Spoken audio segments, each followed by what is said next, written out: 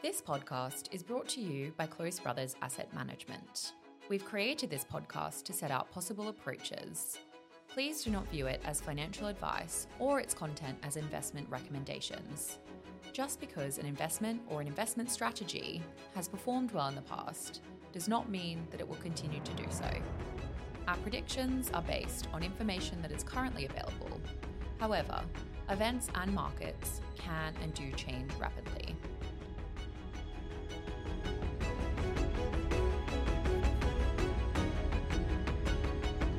Hello and welcome to our podcast. I'm Tom Santralaya and I'm joined by Robert Ulster and Isabel Albaran. Hello to you both. Hi. Good morning. Now, I cannot believe we're sat here and it's December already. How quickly has this year sped by?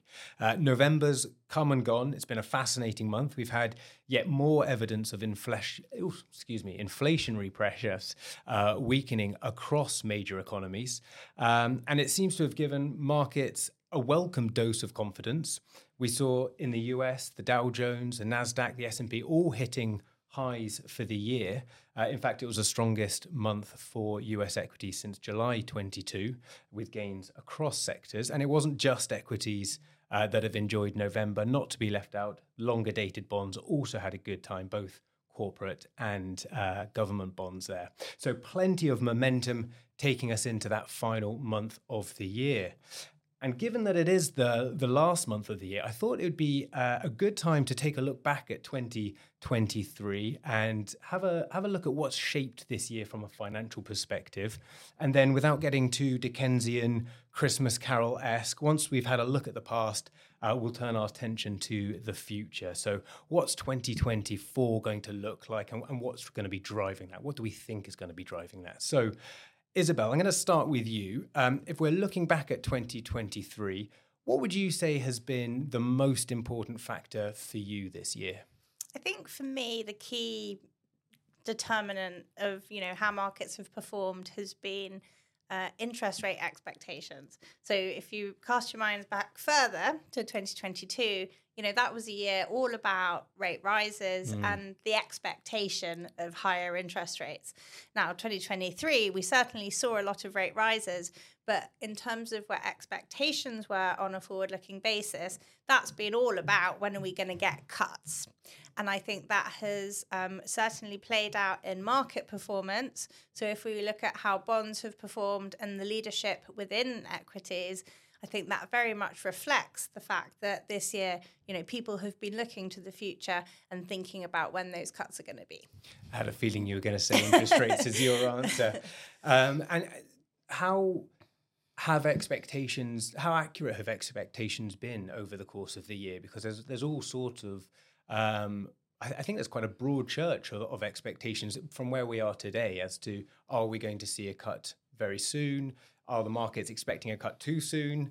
And then you've got big players out there saying that we're not expecting them soon enough. What do you think is the position? I think that's a key point. And, certainly probably towards the end of last year, expectations were probably a bit too soon. We've sort of seen that being pushed out. The Fed have certainly been pushing back against that. In terms of kind of what seems likely, I think given that we are seeing a bit of an easing in data, then perhaps we can have a little bit more confidence that those cuts will come through. And that's been that's what's led the positive November that we've had over the last few weeks. Absolutely. Sort of looking at the data, I think there's three key things. One is the fact that the labour market is really showing signs of easing materially now. Secondly, energy prices are down quite a lot. We had a bit of a run up earlier in the year, but recently we've seen quite a significant downdraft in energy prices. And thirdly, just broader activity has been a bit softer. So you mentioned the energy prices there. That's been a key driver of inflation. And as I mentioned, we've seen a meaningful drop so far this month, or last month even.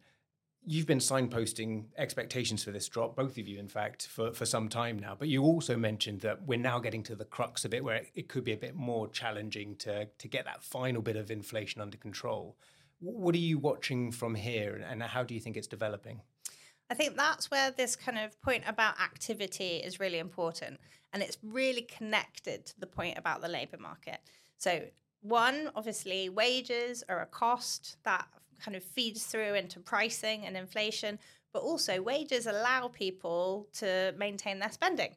So if we don't have strong wage growth, then it's difficult for consumption growth to be strong. So, we're seeing slowing in openings, slowing in people doing voluntary job changes. But we've seen a bit of a rise in redundancies. All in all, I think that makes it a bit harder for wage growth to be really strong. So in time, we would expect that to feed through to softer consumption. And obviously rates are at the base of a lot of calculations for valuations, but very crucial when it comes to the bond market. How's the bond market been reacting? Well, we've seen a pretty good month for bonds, for sure. And I think, this kind of does come down to this more benign bond environment. Now, that doesn't mean there aren't still risks because, as you alluded to, there's quite a lot potentially baked in terms of the expectation around cuts. And we've already seen the Fed pushing back against that. So, there is risk, especially for longer duration bonds that are going to be much more sensitive to those changes. But, that we're not seeing bonds being absolutely hammered in the way that we were before when we had this kind of relentless process of hikes and no end in sight. Robert, let's bring you into the conversation here. What's particularly interested you over the course of 2023? I mean, everything that Isabel's just said, I completely agree with from the economics point of view. That was by far the most interesting sort of series of events. In terms of the markets, I mean, equity markets and the leadership of the so-called Magnificent Seven, I think, has to be a standout. If you'd asked about a year ago, there were very few people, if any, predicting that. And their strength really has accounted for virtually all of the US equity market's rise this year. If you take them out, the market's basically flat to slightly down. So that, I think, from an equity point of view, was a key event. And remind us or our listeners who the Magnificent Seven are, if you would. Yeah, it's Apple, Alphabet, course. Which is Google, of course, Microsoft, Amazon, Meta, Facebook, Instagram, their brands there, Tesla, the electric car company, and Nvidia, which is the semiconductor graphics chip company that the chips are used in generative AI. So that, of course, has fed off the growth in ChatGPT. Exactly, which was basically launched, just over a year ago. And are these companies justifying these valuations? Well, they make up, or did make up at peak, about nearly 30%, just under a third of the total market, which is the highest sort of in history, really, for a group of stocks. So, they've moved quite a lot through the year. Now, in terms of valuations, are they expensive or cheap relative to other parts of the market? No, we don't think so. So, just before this podcast, I was chatting to our tech analysts about this.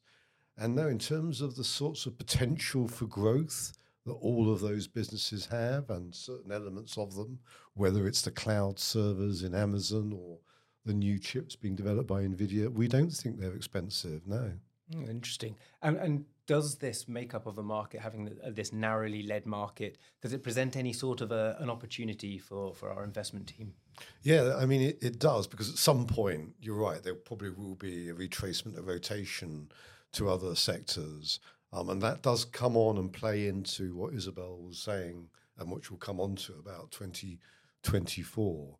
But structurally, sort of longer term, looking at that 5 or 10 year view, I think they're going to basically be the place where growth is going to be led from. Interesting. And, 2024, Isabel, what do you think then are going to be the key considerations? What are you watching as we go into the next year? Well, we've talked a bit already about, when a rate cut's going to happen. I think in terms of a baseline expectation, well, the first quarter of 2024 from a growth perspective in the US, that's expected to be quite a soft quarter for some of the reasons we've discussed. So coupled with the fact that inflation is easing somewhat, we've had a more material easing in labour market conditions. I think those factors could give the Fed the confidence, once we've had a soft first quarter, to begin discussing interest rate cuts. So I think by the summer, that we would expect to be in train. But there's a second sort of factor that matters. And that factor is not just when those rate cuts happen, but how they happen. Yeah. And that depends on what's happening in the economy at that time. So, I've alluded to the fact that the first quarter is expected to be soft, but the question is how soft, right? If it's relatively kind of benign and quite mild, well, then we might see quite gradual rate cuts. If it's a bit more of a dramatic slowdown, which is not the baseline assumption, but, we've got to keep an eye on the data and how that evolves, then you could see more dramatic rate cuts. Central bankers tend to increase interest rates somewhat more gradually. When they're cutting them. Generally, it could be in slightly larger increments. So that's something to keep an eye on. Okay, and how might you position for that rate cut? Yeah, there's sort of two scenarios here. You get the rate cut, and it's because the economy is actually slowing a lot more than we're presupposing. So it's not a soft landing, but a hard landing. The hiking cycle. In which case, sort of equities are going to do badly as the realization of just how much slow the economy is going to become, and therefore corporate earnings are going to get cut. So in that area, in that scenario, you want to be in defensive stocks that have very resilient earnings. But there is an alternative, which is the soft landing, where we avoid a big downdraft and interest rates, because inflation has peaked, start coming down, in which case equities will be quite strong. And in those sort of markets at the beginning, the value, the laggards, the cheap stocks, so those Magnificent Seven will probably underperform the others, and then later on, as things normalise, they'll pick up again. So it does very much depend on 2024 about what Isabel was saying about how the economics play out here relative to equity and bond valuations. So we're on a bit of a precipice at the moment. We're just sort of waiting to see what the prevailing environment looks like as that first cut comes, what shape that cut looks like, as to how we might position portfolios. Yeah, I think so. I mean, you're going to your follow-up question is, Yeah. which one do we think? Yes, I'm still for the soft landing. Yeah, and it's soft for the landing. reasons that Isabel mentioned about the wage growth and the employment. I think it will soften, but not to the extent that I've seen in past economic cycles. And I think that carries us through the dip, as it were. What about you as well? Yeah, a thing to bear in mind is that, yes, we're seeing easing in the labour market, but it's still really tight by sort of, historical standards. So in terms of the job openings to unemployed workers ratio, that's still elevated compared to where it was through 2018 and 2019. The unemployment ratio, that's still pretty subdued. So I think there's a bit further to go before the loosening is kind of leading to the economy kind of really suffering. There's some wiggle room in the economy, somewhat. Okay, so there's one other factor next year. I'm sure there's going to be all sorts of factors coming in, but obviously elections are going to have a key play in both the US and the UK. How might that play into markets? Yeah, I guess for markets, I still would say that interest rates, which Isabel's been talking about, and inflation are going to be the key factor. So I'd put that as number one. But you're right. I mean, obviously, the elections are in the tail end, or depends, possibly in the spring in the UK, who knows. But generally, election years are good years for markets. I think it's 20 out of the last 24 elections. Markets have been quite strongly up, and the reason is that governments want to make voters feel better, so they push money into the economy. They sort of prime it. Winning again. And that obviously feeds through to the corporates. So if you're a betting person in terms of averages, the chances are that next year is going to be strong markets. Comforting to hear. Good. Well, look, thanks very much. It's always great to hear your views on the world. It's that time, and given that it's December, we've got a bit of a sort of Christmas theme to it. Now, we know We know that Christmas is a huge spending period. I think in the US alone, the value of holiday shopping is predicted to hit $1 trillion in 2023. Trillion. Yeah, what recession, eh? So that's 30 billion higher than last year. Now, my question to you guys, and there's two at this. What is the global value for Christmas decorations? Oh. The global Value for So Christmas. includes And the my US. data only goes to 2021, if that changes your thoughts in any way. But the global. How so to approach this? That's a global value per year in Yeah. a year. Okay, I'm going to guess it's something like 500 million. Isabel? I'm trying to think how to approach this. If you think about how much you spend on decorations versus your presents, I think and then you're scale overthinking that up. Throw a number out. Go higher. What did Robert say? 500 million. 500 million. 3 billion. 6.8 billion. Oh, wow. Okay. So that is a big We number. need to And spend more on decorations. that is not the only cost to us decorating our houses. So according to the US Consumer Product Safety Commission, how many trips to the emergency room were a result of Christmas decorating or some sort of Christmas decoration malfunction? To the nearest 10,000. Sorry, to the nearest 1,000. In the UK? Yeah, US. In the US. So Yeah. about 300 million people. It's got to be something like 50,000 people. Isabel? I'm going to guess lower than that. 10,000. So somewhere in the middle, it's 18,400. Okay. So, ladies and gentlemen out there listening, be careful when you're up those ladders, spreading your Christmas cheer. And on that cheery note, we will sign off. It seems very early to say it, but given that this is our last episode for the year, I'd like to wish everyone a very Merry Christmas and a prosperous New Year. So very best wishes to you all. And Isabel, Robert, thank you so much for your time as always. Thank you. Thank you. Merry Christmas.